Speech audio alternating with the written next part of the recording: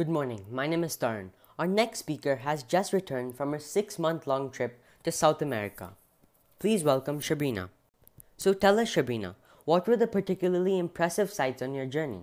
While I was traveling, I saw many impressive sights, but the one that I loved the most was the green valleys. It reminded me of new life. The view was simply spectacular, but then again, it depends on the season. In winter, the valley was lifeless. The jungles were peaceful. The sound of birds chirping, monkeys climbing trees, and deer minding their own business showed me a different side of the world. Throughout my journey, I traveled through 7 countries and saw amazing landscapes, but nothing spoke to me like the Green Valley. And what were the best things about traveling by bus? I traveled by more than 100 buses. It was exciting. The anticipation of reaching my destination almost killed me.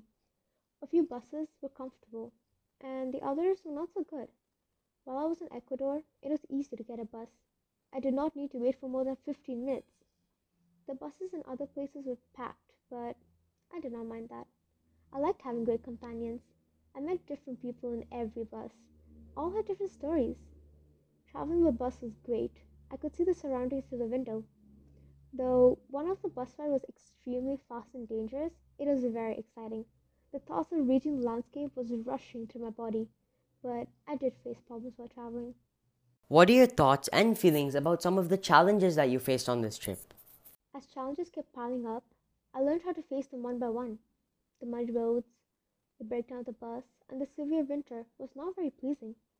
During winter, I had to travel alone, which was quite lonely. I missed meeting new people. The muddy roads got me thinking why I needed to go through this. I was angry and not pleased at all by the conditions.